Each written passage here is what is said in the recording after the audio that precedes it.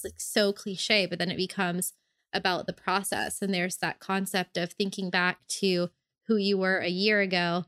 Ben Hardy talks about this a lot from Medium. He says, if you're not embarrassed by who you were a year ago, then you're not working hard enough, and not in like a hustle culture type of way, but just in a personal growth type of way. And when you do put yourself in uncomfortable, strenuous, challenging situations and you make it through, you persevere, you just feel better about yourself than if you wouldn't have tried it.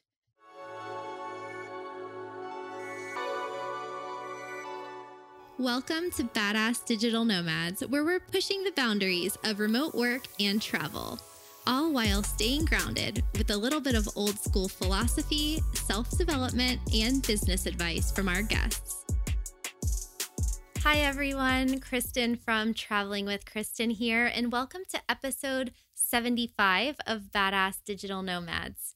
We have an interview for you today with Anthony Moore, one of the top 100 writers on Medium and author of the books Wealthy Writers and What Extraordinary People Know: How to Cut the Busy BS and Live Your Kick-Ass Life. Anthony and his wife are also new parents and former expats who lived in South Korea, as well as digital nomads who've traveled throughout Southeast Asia and beyond. But before Anthony found success as a self-employed digital nomad, he struggled with depression, addiction, and how to leave his dead-end job at a call center. In today's interview, we talk about how he turned things around to create the six-figure online business he runs today, and how he's managed to achieve his long-term goals of having more money and freedom while working less. The dream. But first, thank you to Ava from the United Kingdom who left a review in Apple Podcasts this week.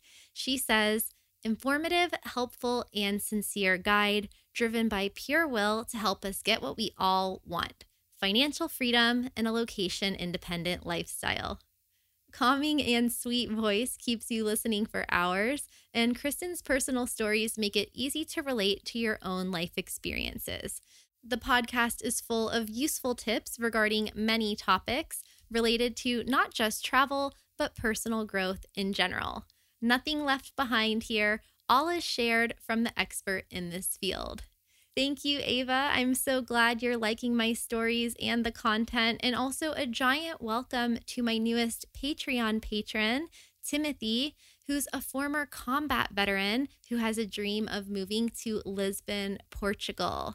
Welcome, Tim. And to support the podcast while getting exclusive content and live streams, you can become a patron today for just $5 per month over at patreon.com/travelingwithkristen.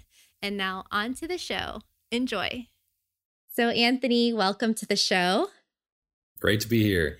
And where are you right now? Give us a little insight to your quarantine status. We are in September of 2020 for people listening from the future.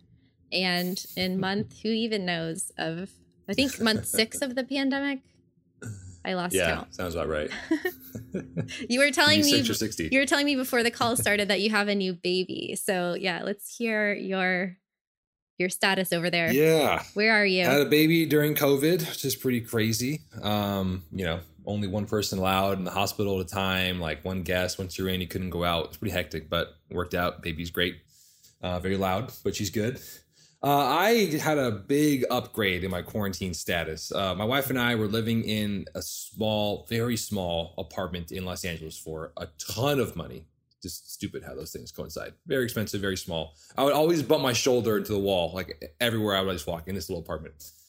And so once we had a kid, we're like, hey, we can barely stay here. We can't even, bring a kid into this. So we just moved to San Diego, California. We're currently house sitting her grandparents' like literal mansion here in La Jolla, California. Like I can see the beach, like the water right there.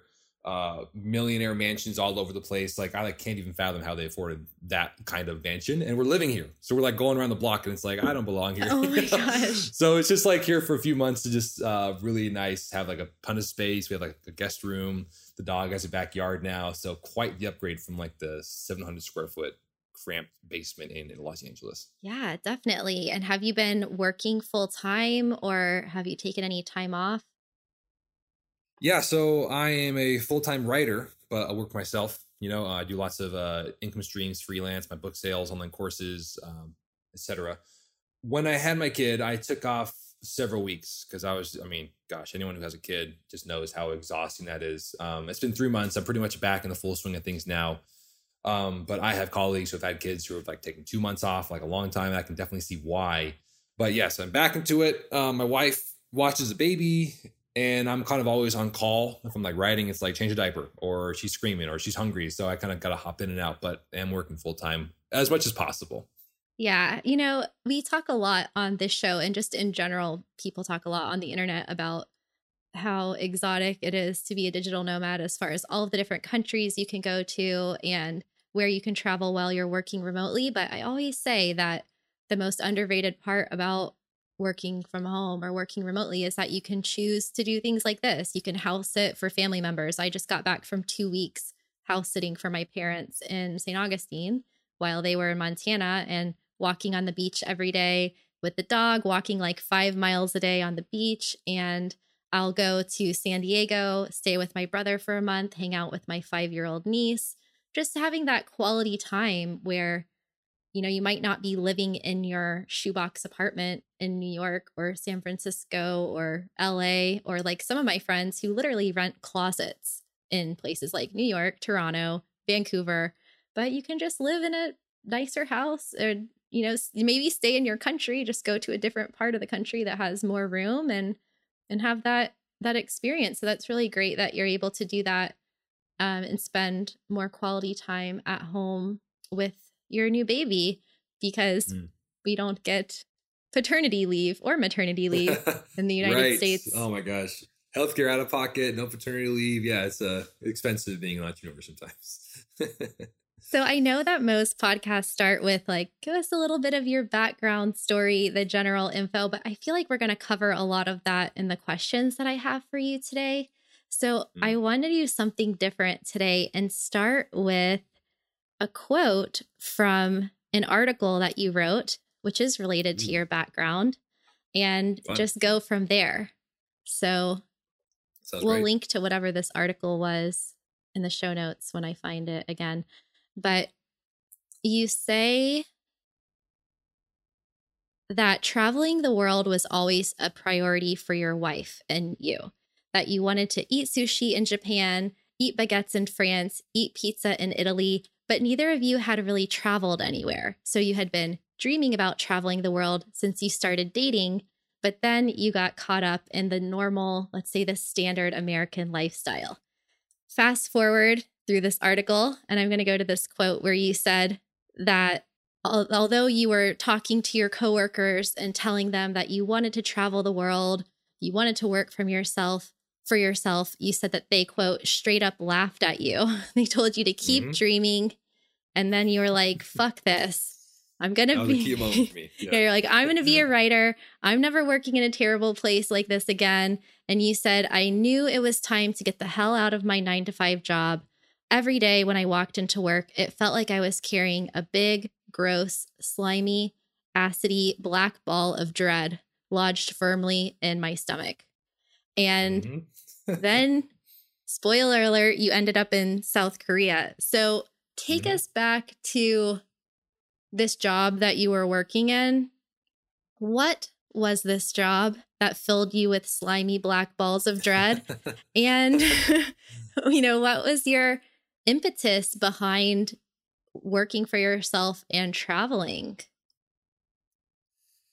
I worked at an online for-profit university, which is pretty controversial and has been in the news, rightly so, for many years. Last week tonight. Shady tactics. Yeah, exactly. John Oliver mentioned, my whole university. We weren't one of the highlights. I worked for Ashford University, but we were like a small segment. There were people worse than us, and I think the reason why I was able to stay there was I was like, well, we're one of the good ones, but really, I was doing essentially telemarketing for them. That's really what it was. They had me and 100 other people on the sales floor calling and enrolling students, right? And I knew how weird and awkward it was when I first took the job. I thought it was like this career admissions counselor, but then like there was like 60 people in the interview process, and it's like, okay, this is kind of weird. And yeah, it's just like a big sales bank, right? Basically. There's pros and cons to the online for-profit university. I won't get into that. For me, it was rough, and it was my job to enroll students.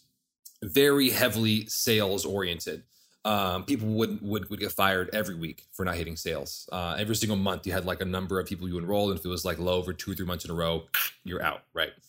I had been unemployed for like 6 to 8 months before that, like really unemployed, like completely broke, like didn't have rent money. Like I was desperate for a job, and I was like, I need this job. It actually paid pretty well because there was such a high turnover rate.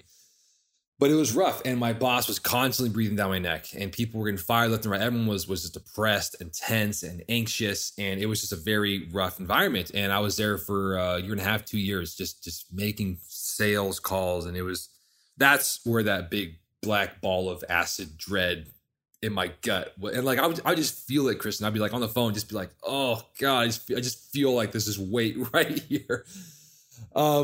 Eventually. I had this idea that I wanted to be a career coach, right? And I was like, maybe I could be my own career coach someday, but for now I need some experience, right? And our university had a career coaching department, and they were not in sales. They were like on the good side, like actually helping them get jobs. And I was like, what's more noble than that, right?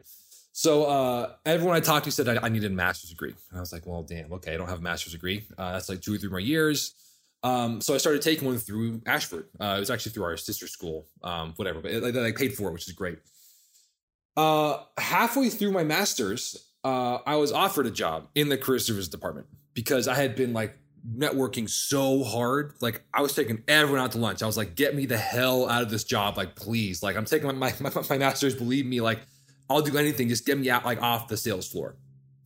And it worked. Actually, one person in the department who I hadn't met yet, after I got hired, she was like, you're the Anthony Moore I've heard so much about. Like, why didn't you take me out to lunch? Like you took everyone else out, right? I was just so motivated to like get out of there.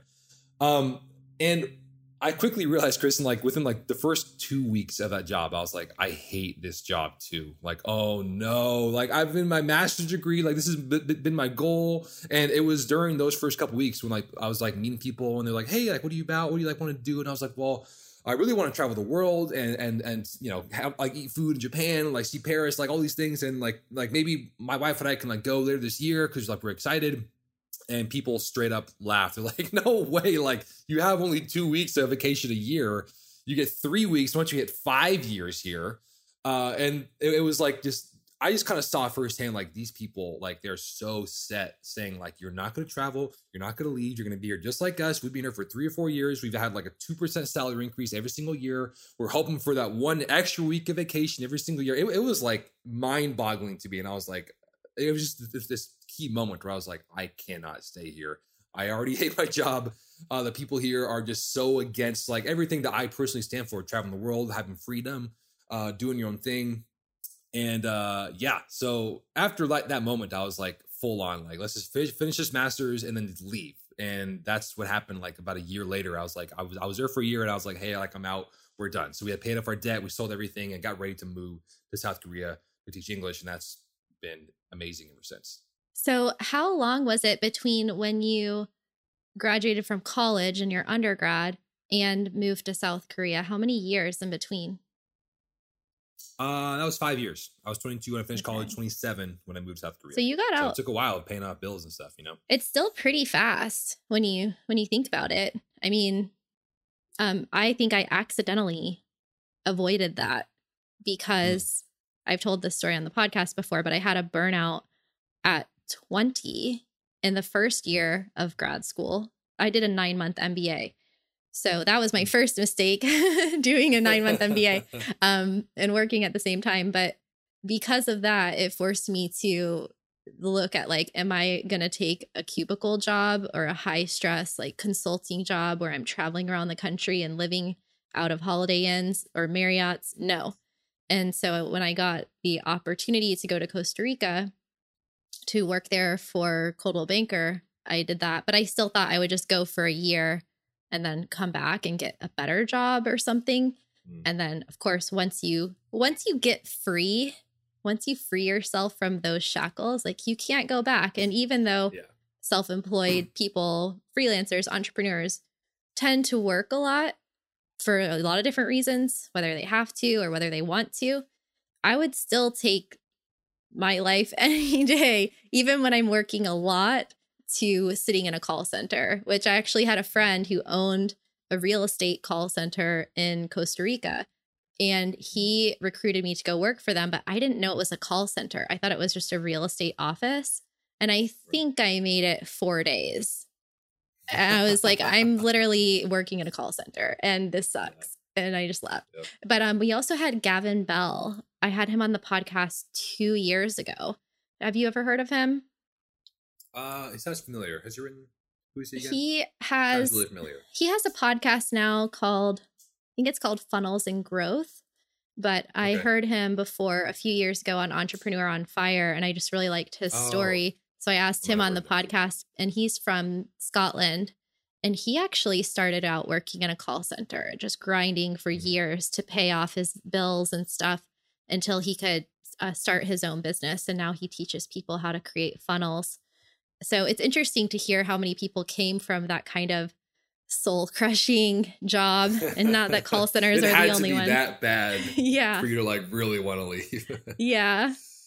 And so, well, things didn't really get that much easier once you went to South Korea, right? I mean, tell us about why you chose South Korea in the first place. And then, like, what was your life like when you got there? Did you have a job? Did your wife have a job? How did you make that move happen?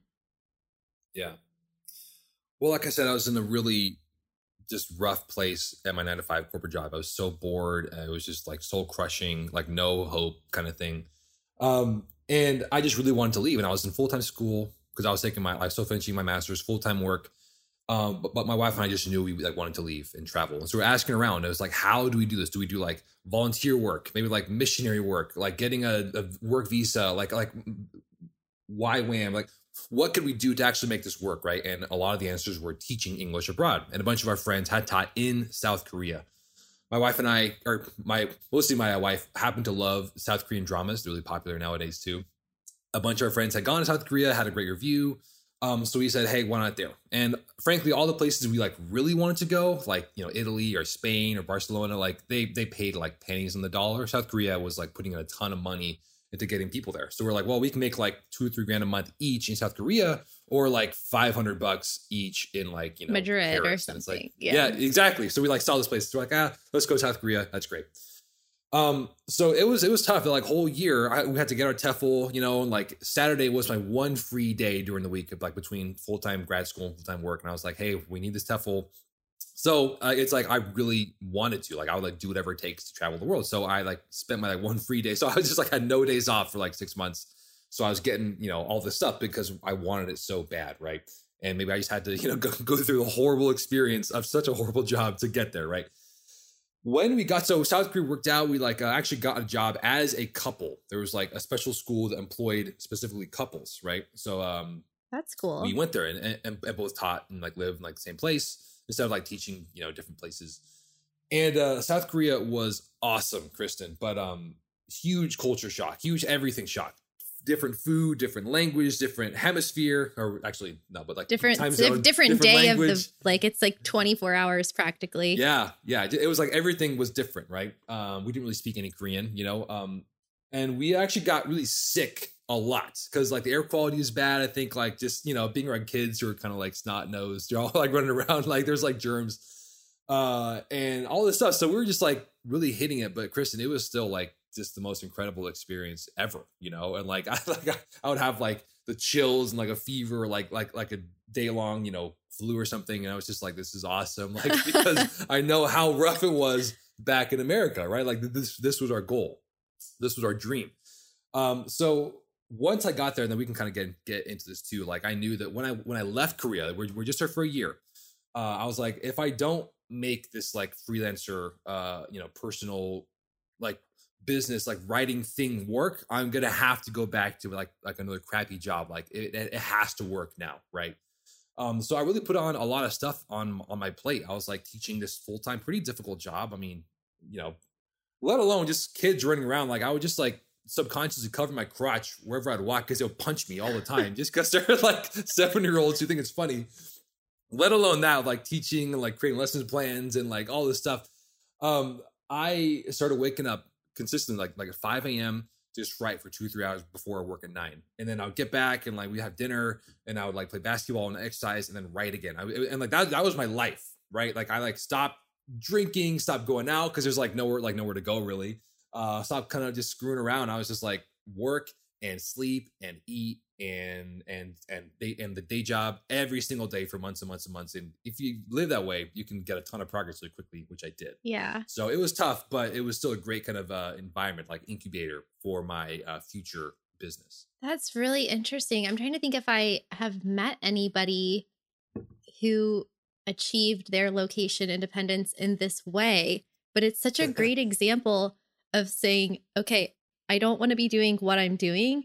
Instead of waiting to go to South Korea and saving money and starting my business and everything, I'm going to go deposit myself in South Korea with a job doing X thing, like teaching English.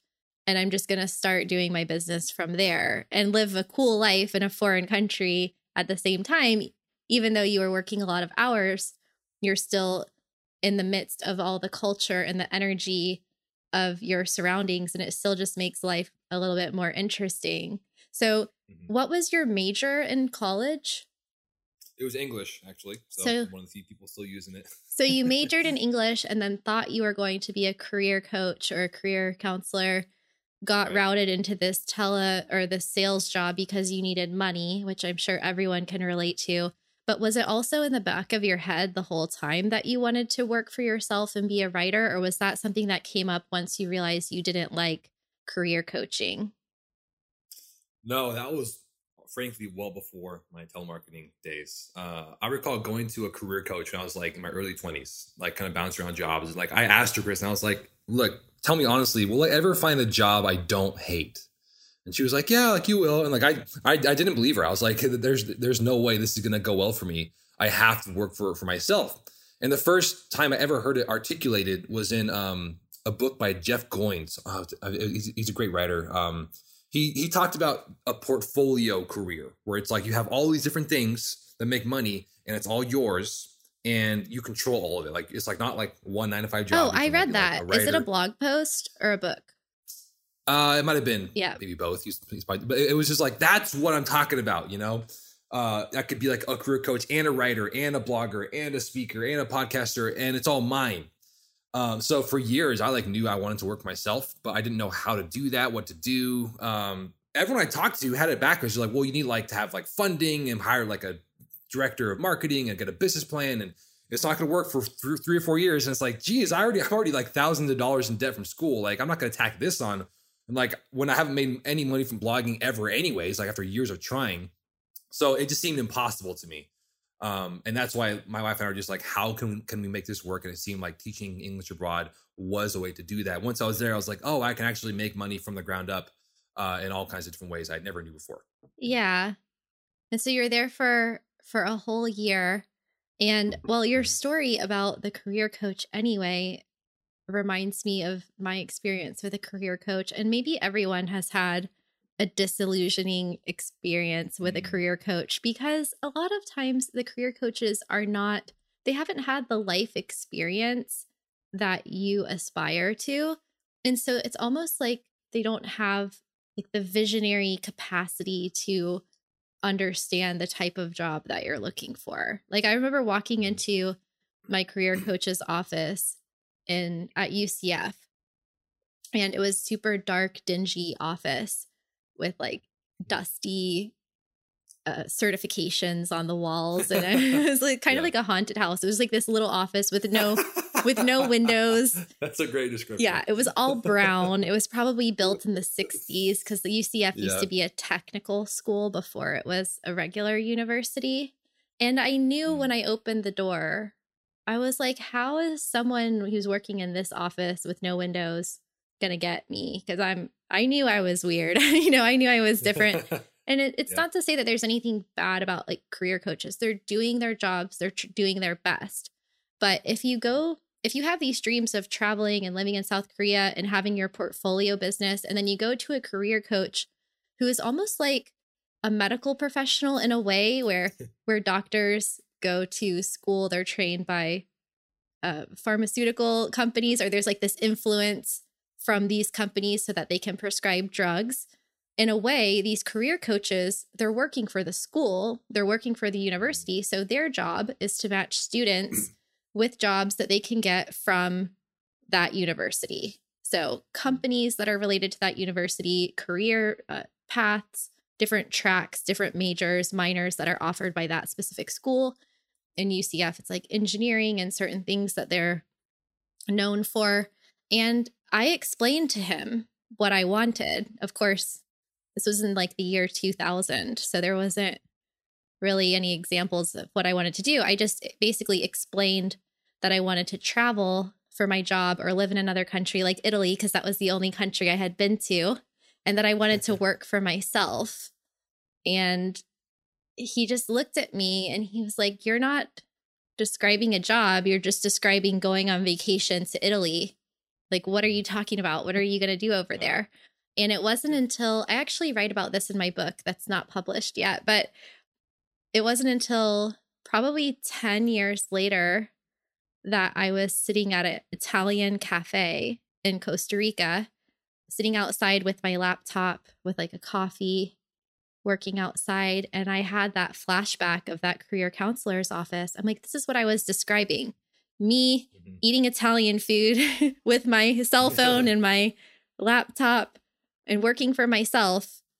This is it. Like, I'm doing it. Yeah. And I'm like, I need to find that career coach and be like, look, I did it. And you can tell other people that they can do it too. And then in a roundabout way, I'm doing career coaching now for people to help with their online business and remote jobs. And you're doing career coaching through your writing.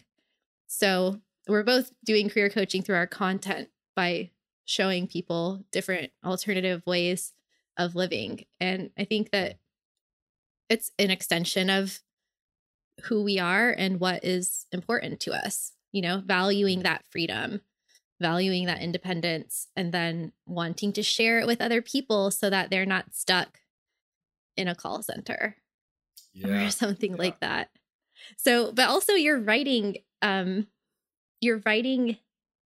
career, it's not like it happened overnight. Like you started waking up at 5 a.m. writing, and then all of a sudden you were making money writing. Can you tell us a little bit about your trajectory as a writer and how many years it took you to actually make money writing? Yeah, sure. I got my first blog in February of 2013. It was called Stuff Grads Like, and it was supposed to be this like funny career coaching post-college life career blog, right? And I was on that blog for about 4.5 years, and then I got to South Korea. And in that 4.5 years, I made about $40 total. I wrote a couple ebooks, and my mom bought a copy, my friends bought a copy, and like that was it, you know. And I was writing, and I was trying to write, and like I had big aspirations of making online courses and like selling books and being an author, but I had no idea what to do. I spent way more time redesigning my like WordPress site than I ever did like actually learning how to write, right? And that was rough. And I just felt like a total fraud, a total failure. I was making no money. I like had gotten fired from a few jobs here and there. And I was just like, I suck. Like this sucks. Like I have like a no-name blog that no one reads.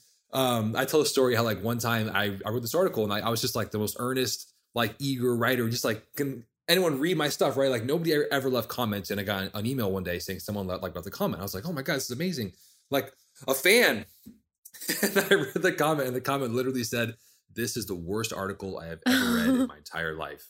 Just boom, period. Like from like anonymous. Like it crushed me. And like for a couple years after that, I was like, I got to make sure I never receive that bad of a comment again, because like I don't know if I can handle that. Right mean. Now I get trolls all the time, and like it's like fine because I like know how to deal with them now. I actually love it now. But before I was just like, I don't know what I'm doing. I'm scared. And so my writing got even worse because now I was filtering it to make sure no one ever think it was bad. And it's like, well, no one even bothered to read it anyways because it was just so bad. So for a long time, I was just in like the dregs of trying to be a writer and like reading guys like Jeff Goins and like trying to like check out some courses of like how to make this work. Nothing ever worked. I got to South Korea, and again, I was like desperation mode. Like I have to make this fucking work. If not, I'm gonna have to go back to a telemarketing job, right? And I started writing on Medium. And for those of you guys who don't know, Medium is just like a big writing hub. It's kind of getting bigger nowadays. But anybody can kind of write there. And I started writing there all the time. I was like, hey, like I used to write once a week, once every couple of weeks, and then stop for months because no one was reading, right? Now I'm going to write every single day and get better at this thing. Like come hell or high water, I have to make this fucking work, right? So I was writing all the time. I was writing 5 a.m. I was writing on Saturdays in this coffee shop down the street. I was writing in the evenings, like whenever. I was just writing. Like I had like an hour-long break every day, and I would just go to Starbucks on the street, buy a coffee, and like write during my break, which is like I had like an exhausting schedule. I still just needed to write, right? And after just like maybe 1 or 2 months of that pace, I just saw like an explosion of growth because I was just like sorting through the mud of like, who am I? What is my voice? What do I stand for? And like, if it takes 50 articles to do that, I could do that in like 50 days, like one a day, or like 50 weeks, one a week, which is what I was doing. Right. So I just got really clear really quickly on who I was, what was working and what wasn't working. And writing, you can kind of see clues like, oh, like this article got views, this one didn't. I should follow this idea, like this structure. And you like just kind of figure out more and more and more what works. And you can do it pretty quickly if you write all the time, which I did.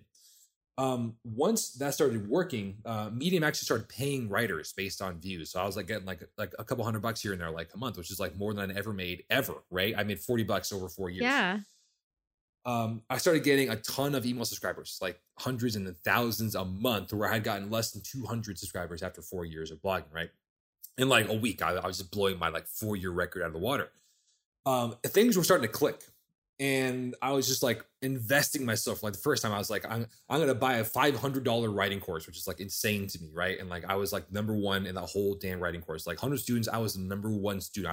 I was kind of petty and checked all the stats. Like I was, cause I was just like, I like have to make this work. I like have to do this right. Right. And I was just buying books and like buying coaches and like learning and just immersing myself. And I had a very simple life in Korea. It was like, wake up, write, work in the business, teach, write during the day, like during my like breaks, come back, eat dinner, play basketball, write in the evenings. And that was our life. Right.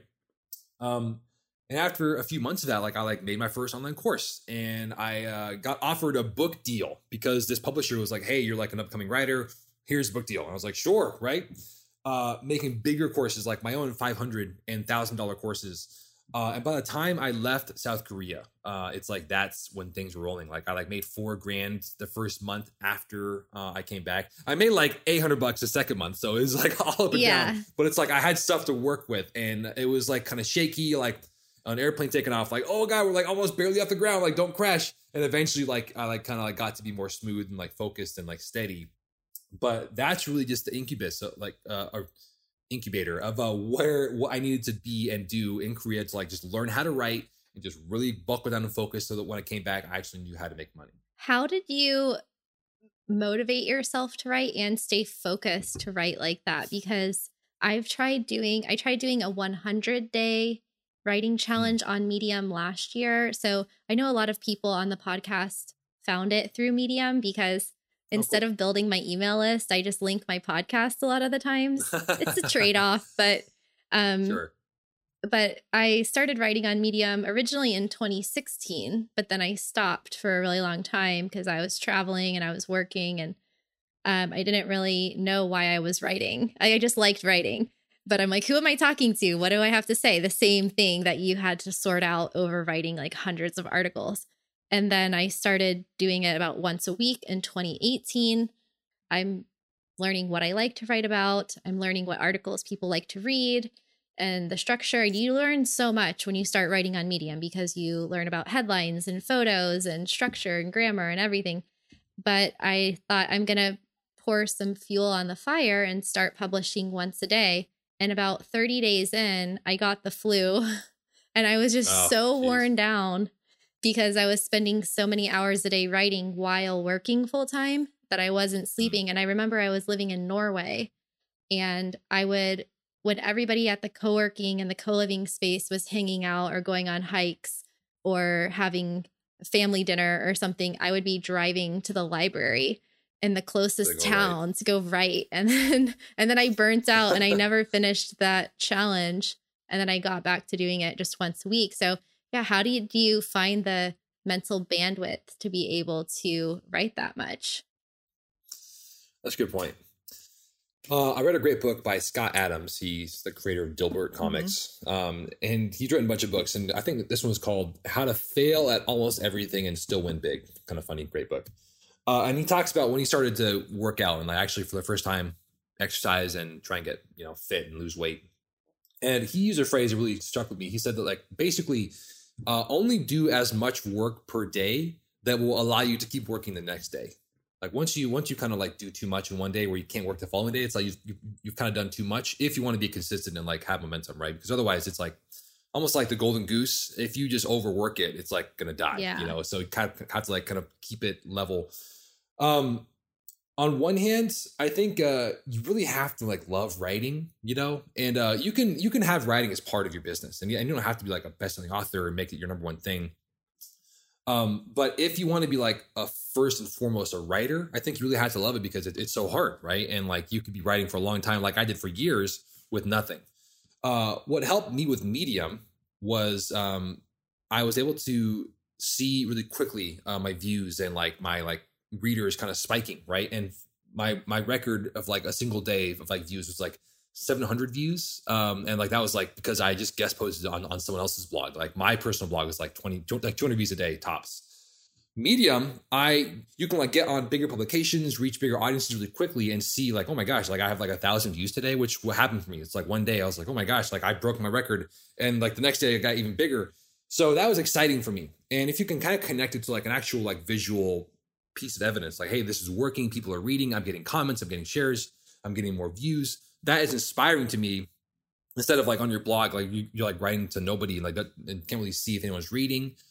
So it's hard on Medium, but I do think that even if how hard it is, you can still have a better chance to be motivated and be inspired and excited because you can get on bigger publications, you can meet other top writers, and you can kind of see really quickly, like, here's my views, my like read ratios, like how long everyone's reading, like where they're clicking from. Like Medium's kind of free and gives you all of that. And that was exciting for me. So I feel like if I didn't have that carrot on a stick of like, hey, like it's working, I'm getting hundreds of views from like this like one place and I should focus there. It would have been a lot harder to write into just the blogosphere with nothing. For me, I needed that visual confirmation that it was working. And I think very few places give you that. So that's why I say write on Medium instead of like a personal blog, because it's so hard to kind of get people there. Give yourself that carrot on a stick by seeing these views and learning the process and like kind of getting on bigger and bigger platforms so that you're like, hey, this is working. I find it interesting that you were able to write for 4 years without getting any validation or money or views. And then when you I was so bad at it. And then when you did, it made it easier for you. But to me, it sounds like if you're doing the work that you really like and that you want to do, you can do it when it doesn't seem to be working or when it's flat out not working. And then that makes it easier to do when you are seeing results from the effort that you're putting in. But so often in entrepreneurship or in life, in learning new skills, you don't see the results of the process until much later. For me, I think the easiest thing to do to commit to something is to commit 100% instead of 99%, because when you leave yourself that 1% of quitting, you then have that mental fight every day to get yourself to do the thing. Or you think if it doesn't work after 1 year or 2 years, then I will quit. But what I did with YouTube and the podcast and even with writing is I was like, these are the things that I'm going to do for the rest of my life. Sometimes it will work well, and sometimes maybe I'll fail at things, but I decided this is what I'm going to do, and I'm not quitting ever. So by deciding that, and I have missed, weeks of publishing on Medium and weeks of uploading videos sometimes. I have not missed a week of the podcast, but it's not that I'm quitting those things. It's just like if I got sick or something, I would miss a week. But just knowing that I'm not quitting makes it easier to keep going. But what is What is the one thing that you think changed the outcome between the 4 years and then the year that you were in Korea? Was it waking up early? Was it being consistent? Was it being more controversial? Was it the topics you were writing about? Like, do you think was the one thing that had the biggest impact? I think I really needed to have such a horrible experience in the corporate America desk job lifestyle, which I did. I got fired a bunch of times. Every boss I had was kind of a jerk in some way. Telemarketing, stress, like anxiety, just not seeing my people in there, like laughing at my dreams of traveling. I had to see that to feel like this is what my life will be like if I don't do this, like the gift of desperation, right? Mm-hmm. And so when I went to Korea, I knew that like if I was going to come back, like not as like a writer, I'd have to go back to this horrible, painful, lifestyle for me. And not that 9 to 5s suck, like people excel in them. Like that's great for me. I couldn't do that. It was just knowing what lied ahead if I didn't make this work.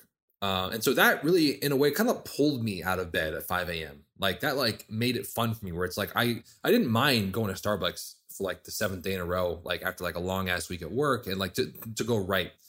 And also it was just like writing well, like being consistent, aligned with my values that I'd never done before. Like I like always wanted to be consistent and focused and like help people.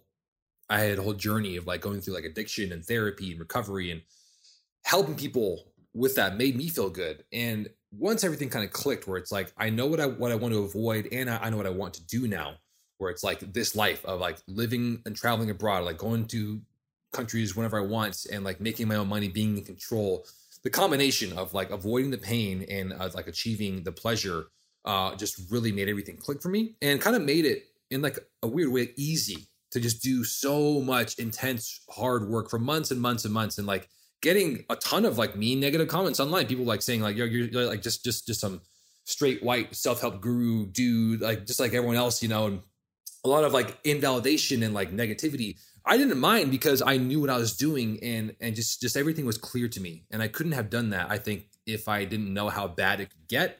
And if I didn't get a taste of how amazing it could be, like living in South Korea, like traveling to the Philippines for Christmas when it was like 85 degrees and sunny, like on the beach instead of like, 10 degrees in Korea. And like, I just got a taste of it, which is why I encourage people to like do these things. Like if possible, travel abroad. You can make money as a teacher, kind of like I did, while doing this on the side. So when you're done with that, you can kind of have like a fully fledged business. So knowing how bad it could be and getting a taste of how good it could be just made a perfect 1-2 punch for me to just do the work no matter what. Yeah, that's great advice. It sounds like it was a synergy between those things, having a really strong why and having experienced the pain of the, kind of worst case scenario with no job and no money, and then a job that you despised with every ounce of your being, every fiber of the atoms in your body. Like you hated that job. I did. And everyone knows what that feels like.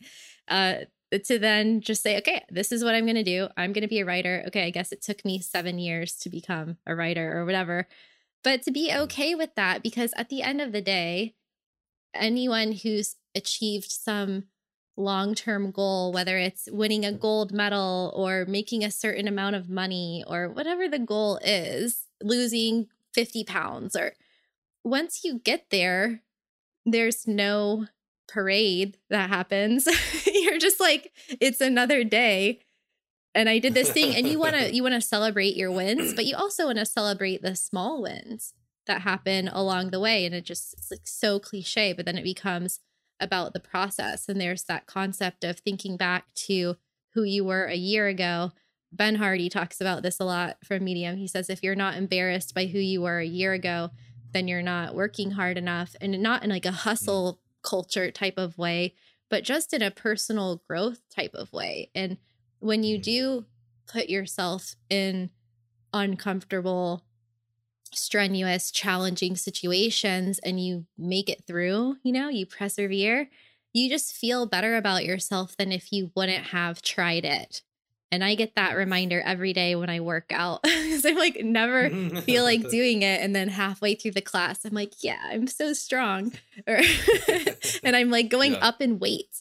So, like those kinds of little things. And awesome. Then I realized I looked at my fitness app and it said I've done like 600 classes. And I was like, wow, that's a lot of classes. I mean, that's over years, but there's no number where I'm like, okay, now I'm going to stop exercising. Like, this is just a thing I'm going to do forever. So it like doesn't really matter, you know, how much you accomplish or achieve through that way. But now that you've been through the ringer and you kind of come full circle and you're coaching people now on how to be writers in your coaching business and with your online courses, what is the biggest mistake that you see new writers make?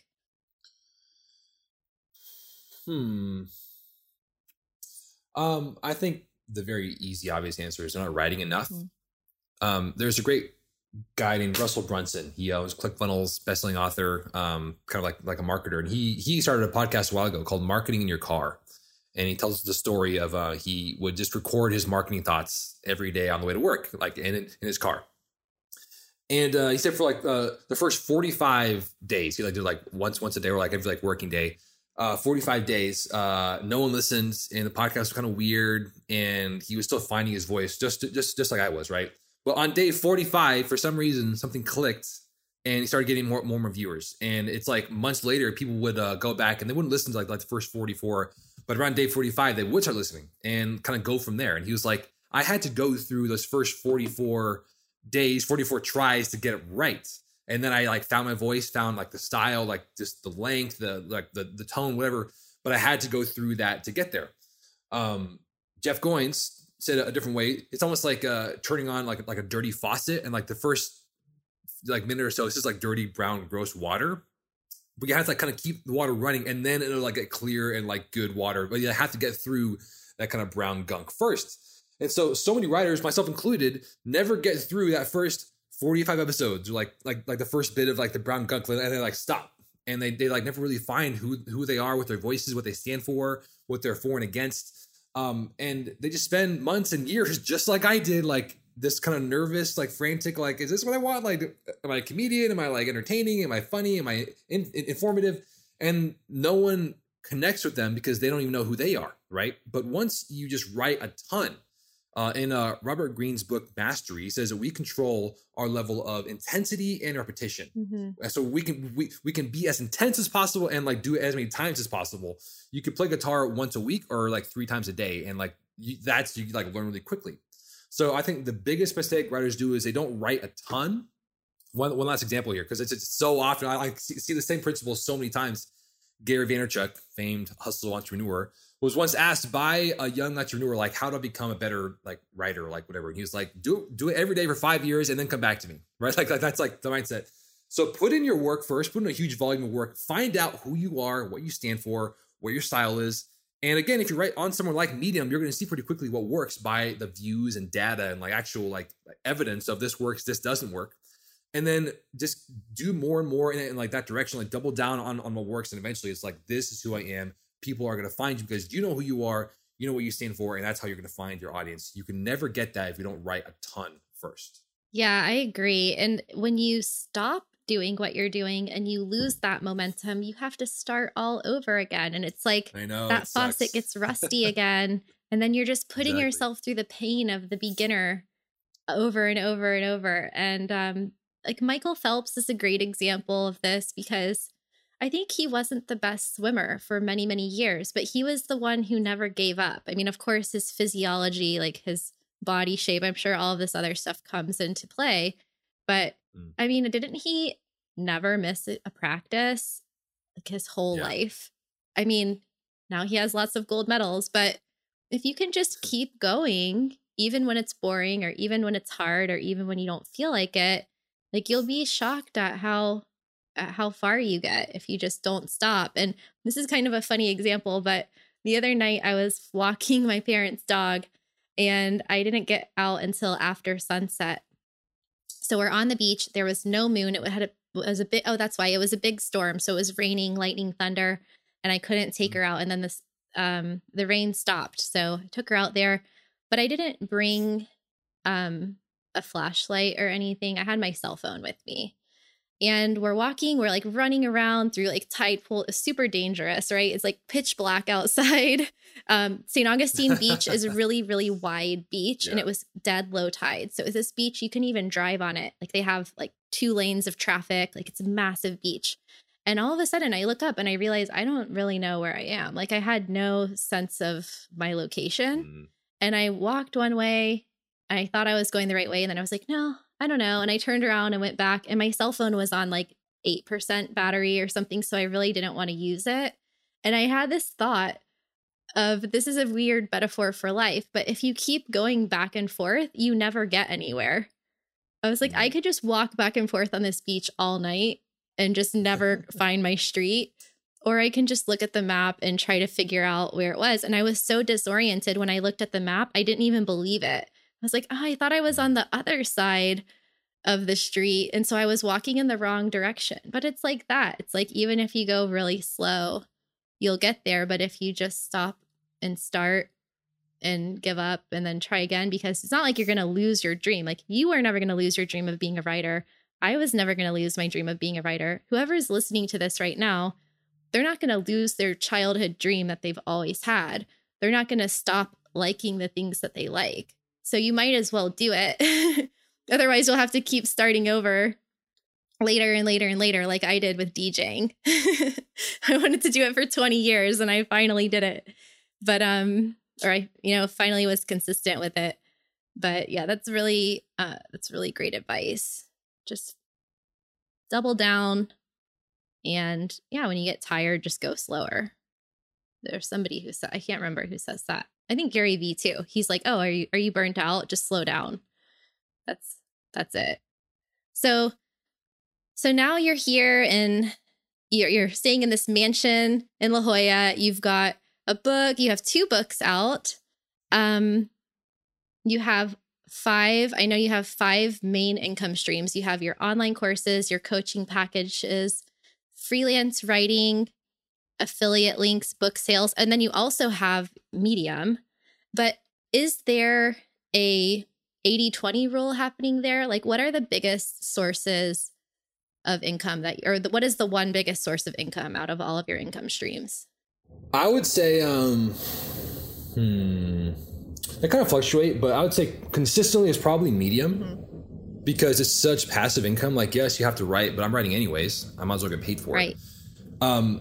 Medium has its own like pretty intense like curve of like money you can make. I think last month I read in their like monthly report that somebody made $50,000 in 1 month, and I didn't say who. It's like, geez, who was that guy? Yeah. Yeah, right. In like 1 month. I usually make between 3,000 and 6,000 a month, which is like just like as like a byproduct of my writing there. If I really was to go hard on online courses, though, online courses could like triple that pretty quickly, which they like have done. But like I had a kid. I haven't been doing much of that. So the autopilot income stream is Medium, which is great. But online courses, I think if I really wanted to go 80-20, I would just focus on that, which I'm doing now. Like I'm creating a course right now, automating that, having all kinds of like funnels, because that's just infinitely scalable. Like 1 million people could buy that with 0 extra work from me. It just depends on like my marketing and like ads and like, my subscribers. So I just, my whole thing, Kristen, is like trying to work as little as possible, frankly. I'm in like all these like entrepreneurship groups and like on Facebook, and like one person a few months ago was like, hey, like how many of you guys work over 12 hours a day? And a bunch of people were like, oh, like I do like 15 hours a day. Like, oh yeah, I'm like totally there. Like that's just me, like grind, hustle, right? And then there was one guy who was like, what are you talking about? Like, no, I work like 3 or 4 hours a day, and then I hang out with my family and like relax and go to the beach and like chill. I'm like, that's me. Like, that's what I'm like.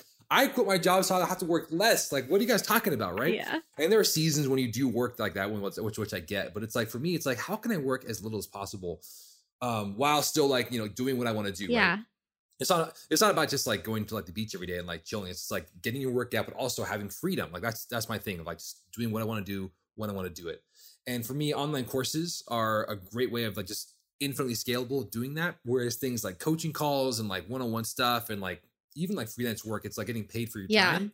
That's just like entrepreneurship 101, like freelancing 101. If there's always a limit on your time, you're like always going to kind of hit a bottleneck, right? So for me, Medium and online courses are my favorite because they're like super passive. They're kind of just on autopilot. I'm already writing, and it's like everything's automated. So that when I get subscribers, they see my like value ladder of like, here's the first thing, here's the second thing, here's like my book, which connects here, and everything's connected, which lets me just chill and like play video games and hang out with my newborn daughter all day. So that's like what I'm trying to do more of. Yeah. You know? And you wrote a book called Wealthy Writers. So what is, well, people should buy the book, but what is a big takeaway from that book for people who want to become wealthy by writing? Well, I have an English degree, and so many of my old English classmates are not doing any writing, you know, and like most people aren't. And like English is always on like the top 10 worst majors, maybe rightly so, because it's a hard to like be a writer. And so I wanted to make a book that showed everyone how I did it, like how I'm actually making thousands of dollars in passive income as a writer, writing what I want to do. I have no editors. Nobody is like fixing my content. I don't have any bosses. I write when I want to write, what I want to write about, whenever I want, right? That was like the goal for me.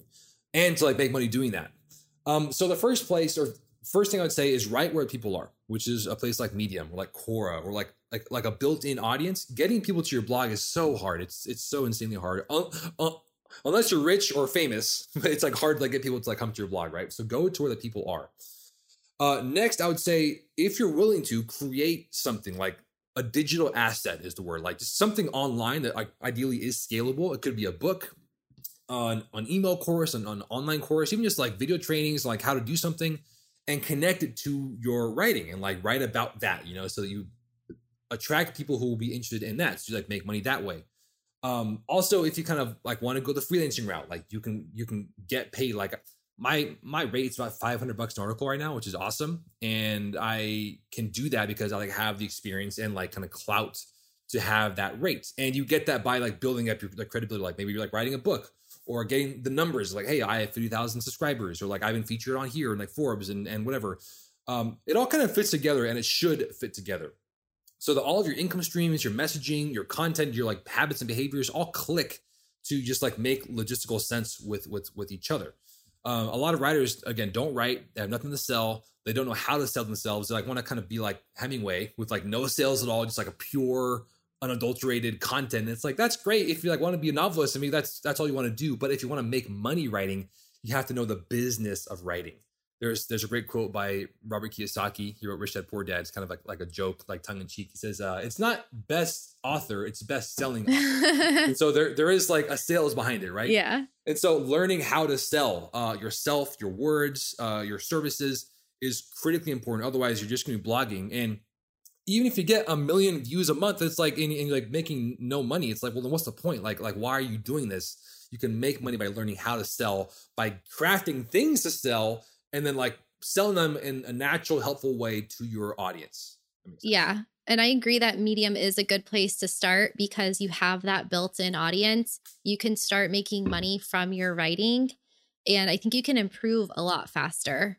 I don't know of any other way. I mean, you can make more money on Medium than selling books. Like I'm trying to finish my book on how to become a digital nomad, but at the same time, I'm like, I'll make more money on Medium from one article than I will with my book, probably, you know, but I mean, maybe my book will sell a lot, but like I've made $4,000, $5,000, $6,000, $7,000 from single articles on Medium. And it is like the 80-20 rule where a couple articles make up most of the income. But then if you write often enough and you're getting passive income from all of those articles, like you could just write on Medium full time, and you might not make a living doing it in the first year, but you might.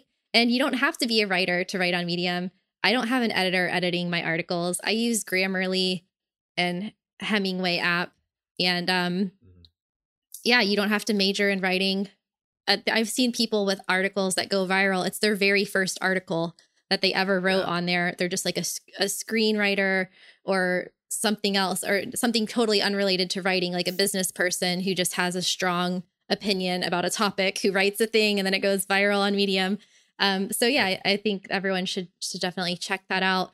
I want to ask you just a couple questions about your other book, and then do a quick lightning round about travel and remote work, and then I'll let you go because it's already been over an hour. It's a great conversation. I'm loving it. You have been in some of the biggest publications on Medium. which I have too, but I have struggled to get into some of them. So I wanted to ask your opinion with some tips on like how to get into those bigger publications. Even if if they don't answer you, they don't turn you down, they don't accept you, you don't get an answer. So yeah, I'll ask you that first, and then I have another follow-up question. Sure. So the biggest publications on Medium are run by real people. Mm-hmm. There's one called The Ascent. It's run by a guy named Steve Campbell, who's cool. Entrepreneur's Handbook is run by Michael Thompson. Like people, like actual people are reading this stuff. And I still submit sometimes, and they reject my stuff sometimes, which is totally fine. Like I appreciate it because it's not good enough, or it's like not what they're like looking for. And so these are like real people with like real things they're thinking about. It's not just like some random content generator, right? So when you're a new writer trying to kind of like break into like a bigger publication, these editors have told me that they get like Steve, who was a friend of mine at The Ascent. He said he gets like 100 submissions a day for his publication. He like posts like maybe 20 of them, right? So like 1 in 5 get published. And he's saying like there's just like a whole bunch of like junk content out there of just like typos and errors, and it's just like not good quality. First of all, it has to be good quality. Whatever you're writing has to be pretty good, right? And in the meantime, just keep writing so you can learn that. But you're like have to pass the test of like a real person is going to see this, right? It has to be like relevant and contextual and kind of like what they want.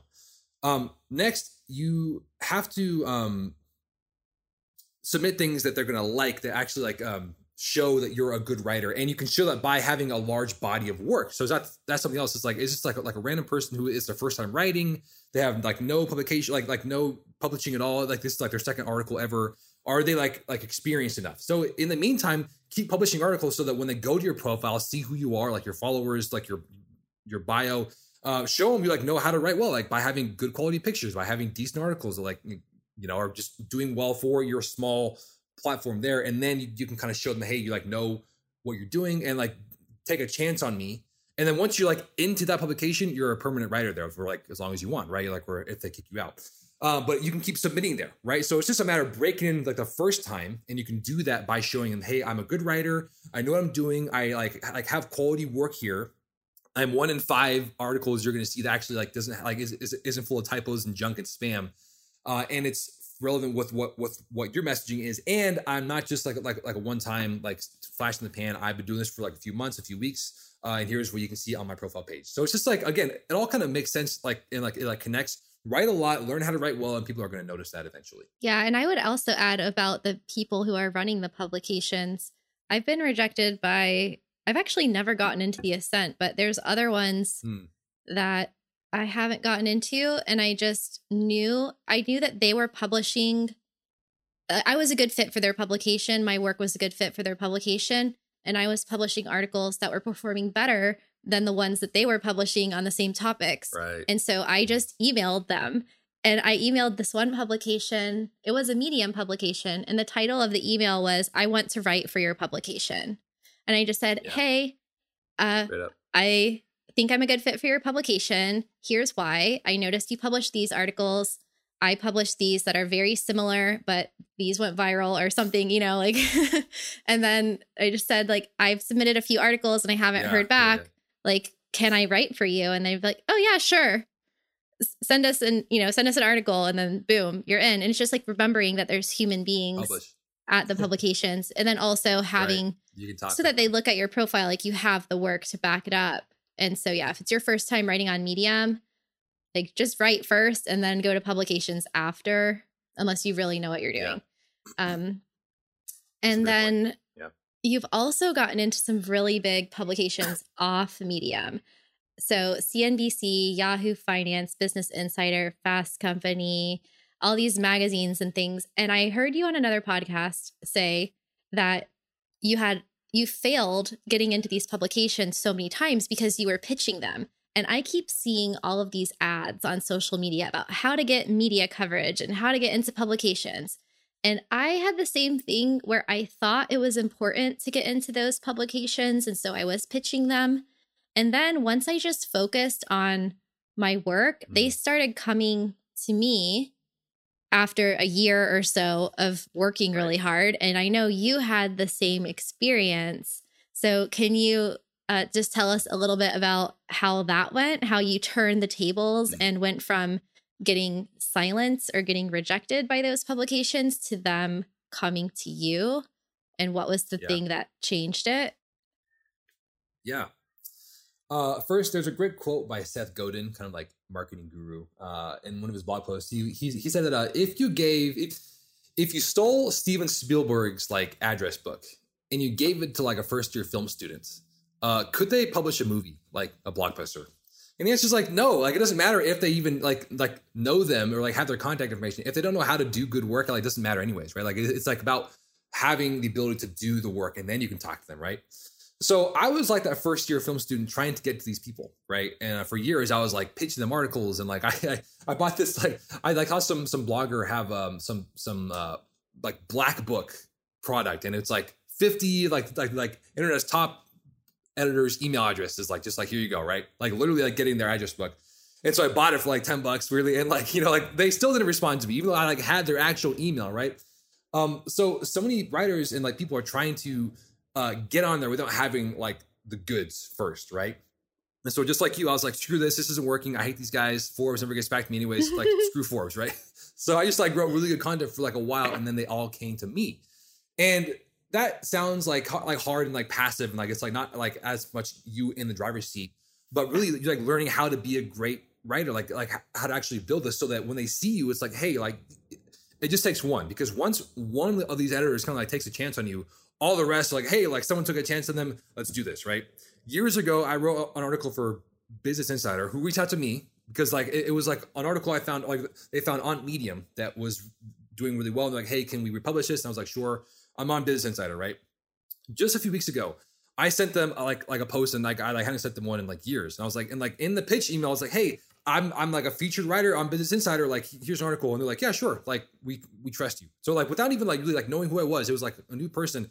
They saw I was on Business Insider already, and were like, we're gonna publish you, right? So it just takes one, and then you can build from there. But to get the first one, instead of spending all your time pitching them and like sending your pitch into like the email vortex that like no one's ever going to read, get good and like just focus on your craft. They're going to come to you, and then once one person does, it's just kind of off to the races from there. Yeah, it's like the gatekeeper. So yeah, once you have that one thing on your resume or you're published in that one place, then everybody else just assumes that you're good enough to be on that site, so you can be on their site, and it just kind of snowballs from there. Although I do want to point out, and I know actually you talked about this in another podcast, Do You Even Blog, which I really like that podcast now. I noticed that, well, he was talking about how you pitched him to get on the podcast, but why he said yes. And it totally reminded me that, well, there's some cases where you do reach out to people, which I have done that. I've done that with Ryan Holiday. I've done that with a lot of people, but my pitch made really good sense for them. And it was like, they had to say yes to it. So, or they didn't have to, but it just made sense. And your email to me, just to reach out to be on the podcast made sense. And the way that you wrote it made sense. And clearly you did that for Do You Even Blog too. So I just want to tell everybody that's listening that if you're doing good work and you're putting it out there, that's going to be validation to get into these publications, that you can then take that one and name drop it like, hey, I was in Business Insider. But if you see like a person or a podcast or a company or somebody that you want to work with and you think it makes sense to collaborate with them in some way, like don't be afraid to reach out to them, because that's like a lot of the ways that I get podcast guests that I wouldn't necessarily think about. And the day that you emailed me months ago to come onto the podcast, I was writing an article about how to get booked on podcasts, and I actually used your example. I asked you permission, and then I used you in that article for Better Marketing about how to get booked on podcasts. So I will also link to that article in the show notes, because I loved your approach, because it was just very straightforward, very sensical, very respectful of my time, and very logical as to like, your story and why you would be a good fit for the podcast. And you mentioned that, like you mentioned your favorite episode of the podcast, and we also have like a lot of friends in common and things like that. So just wanted to encourage people to reach out when it makes sense, and be respectful of people's time. So we can jump into the lightning round, but first I will plug your book for you, even though you didn't ask me. You wrote a book called How to Be Extraordinary. And we don't have much time to talk about the book, but I'll link to it in the show notes. But you say an extraordinary life is rare and requires fundamental changes. We live in a society that sets up average and mediocre lives. Technology has made it too easy to get distracted and unfocused. The world doesn't set you up to become extraordinary. You must reach this new lifestyle for yourself. And a lot of the people who listen to this podcast want that life, that extraordinary life that, quite frankly, you and I have built for ourselves with a lot of hard work over many years. Give us a tip for how to be extraordinary. Not saying we're extraordinary 100% of the time, but like, what can people do to pivot from this mediocre life that is the path of least resistance, that, to be honest, is not our fault? It's just the way that society is structured. How can people like pull themselves out of the mire and the mud and the muck and get on the path of extraordinary, of freedom, of abundance, of hanging out with your kid, playing golf, making passive income? Like, what is the thing that people have to do? Yeah. The impetus for my book was a quote by an author named Srinivas Rao. He's a great author. He said that if you want an extraordinary life, you have to give up many of the things that are part of an ordinary one. So that's just the timeless virtue of trading what is good for what is great, you know, and it's going to take a change. For me, it was like moving to South Korea and changing my whole life. Before, I was just like screwing around, like going to breweries, going out, like just not really being productive. And being in South Korea was like extremely focused. Like I had to give up a lot of those things, like social engagements and like hanging out and like relaxing and sleeping in, so that I could have this thing. Now you can sleep in. Yeah, I know. And I do, which is great. I mean, I have a newborn, so I try. Yeah. Basically, it's just you have to choose what you want to sacrifice. It's kind of like we are an egg right now, and we have to hatch or go bad. We can't just stay in this place forever, right?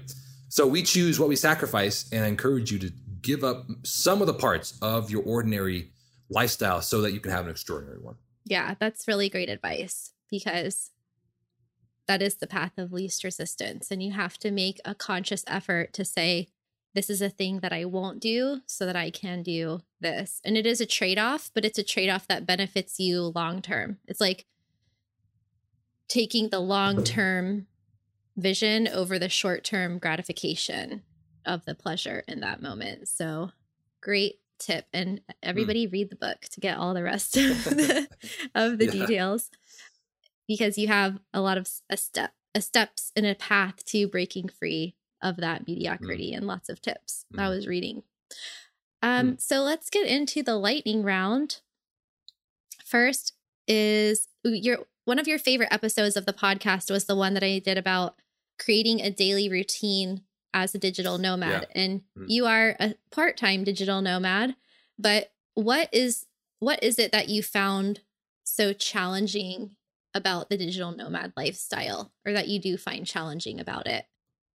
I mean, it's easier and it's harder because there's not a lot of routine, right? After South Korea, my wife and I were traveling over Southeast Asia for a few months after our teaching gig. And it was hard. We were going from like Cambodia to Thailand to the Philippines to Vietnam. And it's like, there was no consistency, you know? And having a routine, even like a small routine in the morning, so just like a mini like journaling, and like I like pray and like I read, whatever, is helpful to kind of like start off your day and kind of ritualize that. It's hard if you have no routine at all. So I would say I like that episode because it was like, hey, like whatever you can do to make a routine, the more the better.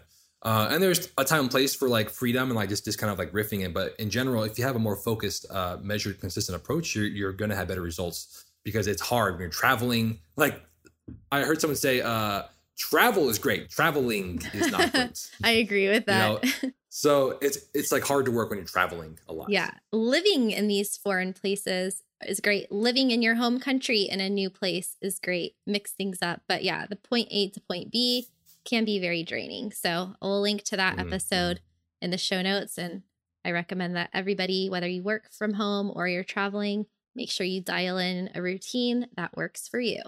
And Mm-hmm. on that note, what is your favorite work and travel digital nomad destination? And what is your favorite leisure destination? Ooh, I would say work and travel would probably be Tokyo for me.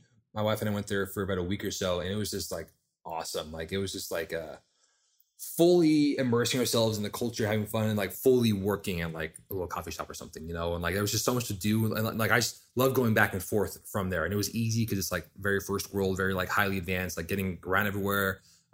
Money's easy, you know, like the language barrier is decent. You can kind of work with that.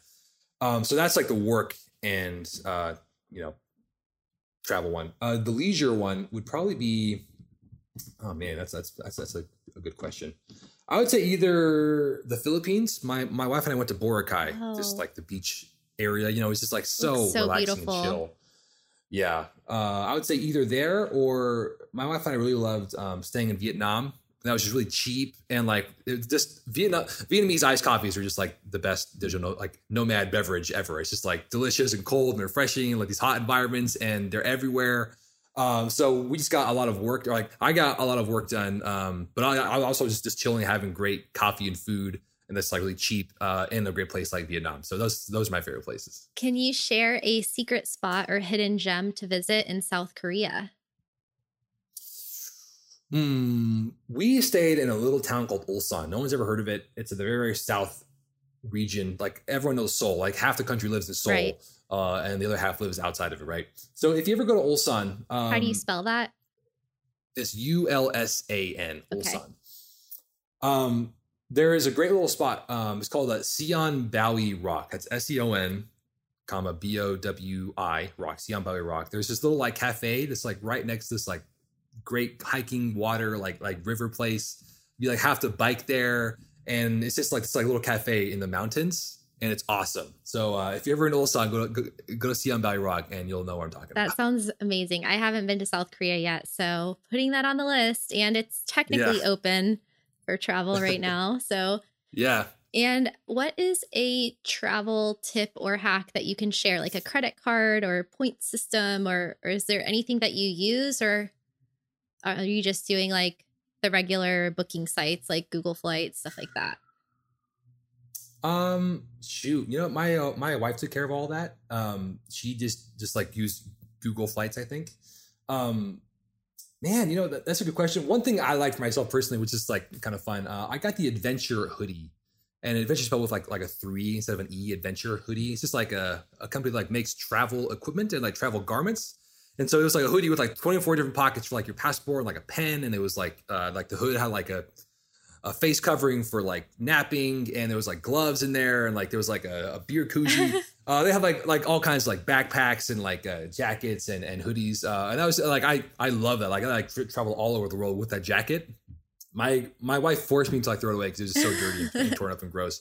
But I loved it. So I love the Adventure equipment there. And like, it's just great for people who are traveling all over the place. And like, we were going from like a hotel every 3 to 5 days. And it was like my jacket was everything. So it's like I had to have that. So it was very easy and convenient to have everything in one garment. That's cool. I'm going to check that out. We'll link to it. Pockets are very important when you're traveling. You can't have too many pockets on your backpack or your jacket.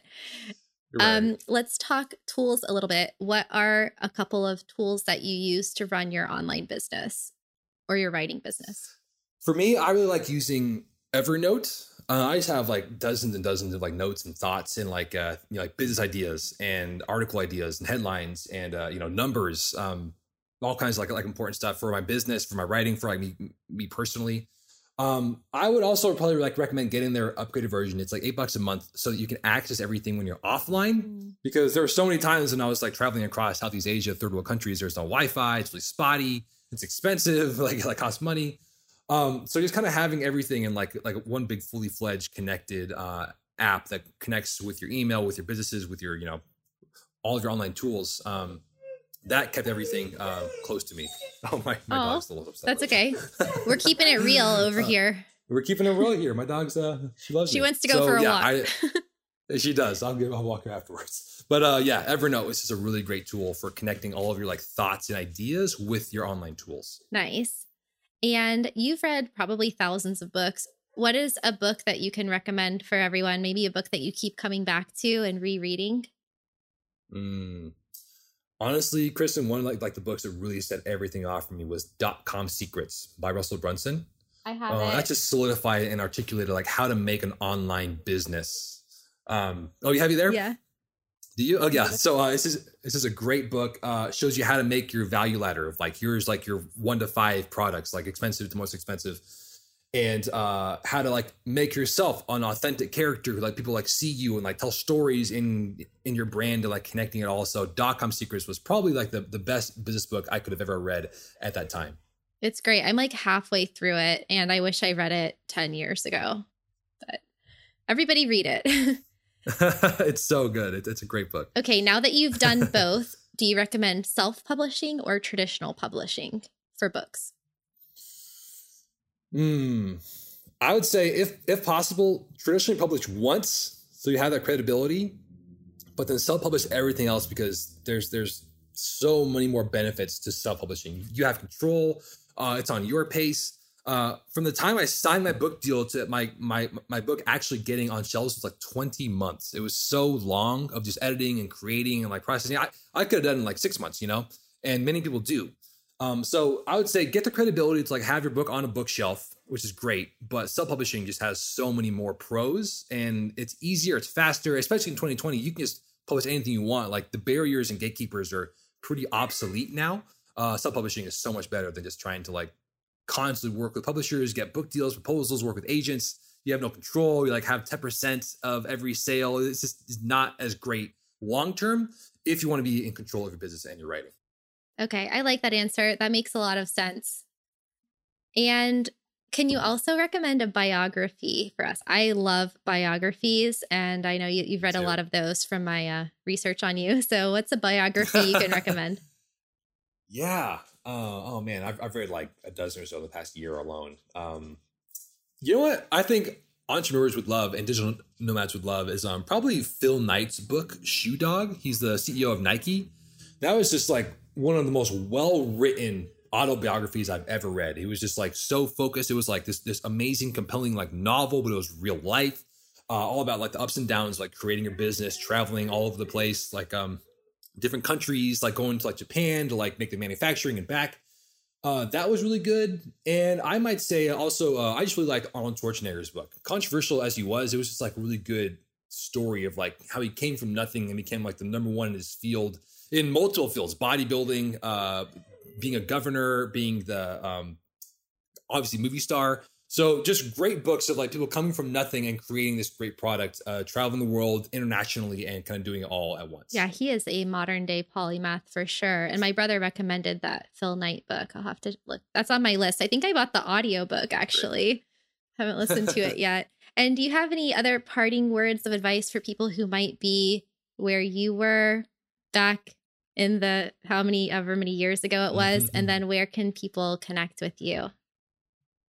Yeah. Oh man, parting words. I just really know what it feels like to want to be an entrepreneur, want to be a digital nomad, like travel the world, build your own thing, and be stuck in a horrible place, a bad job, a bad relationship, a bad city, just dead end, whatever. There's no hope.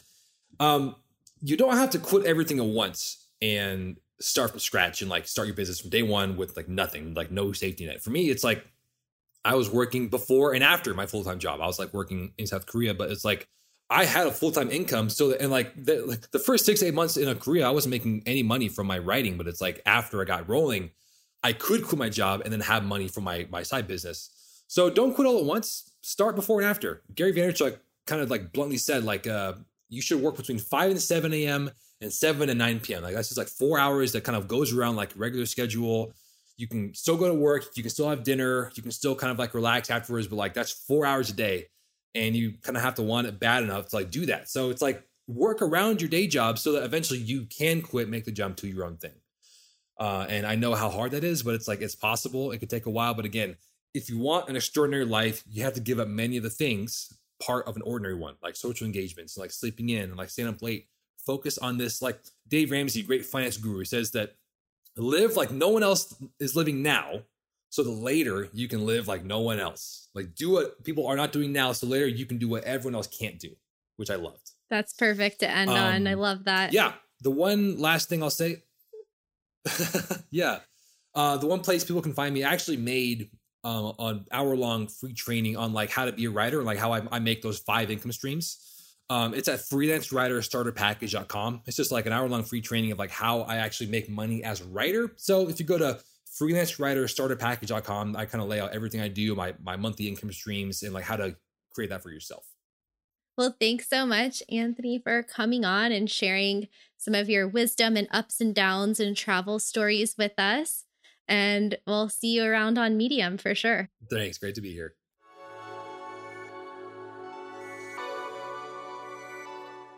Thank you so much for listening. And remember to leave a review for the podcast wherever you listen, and share this episode with someone you think it might help.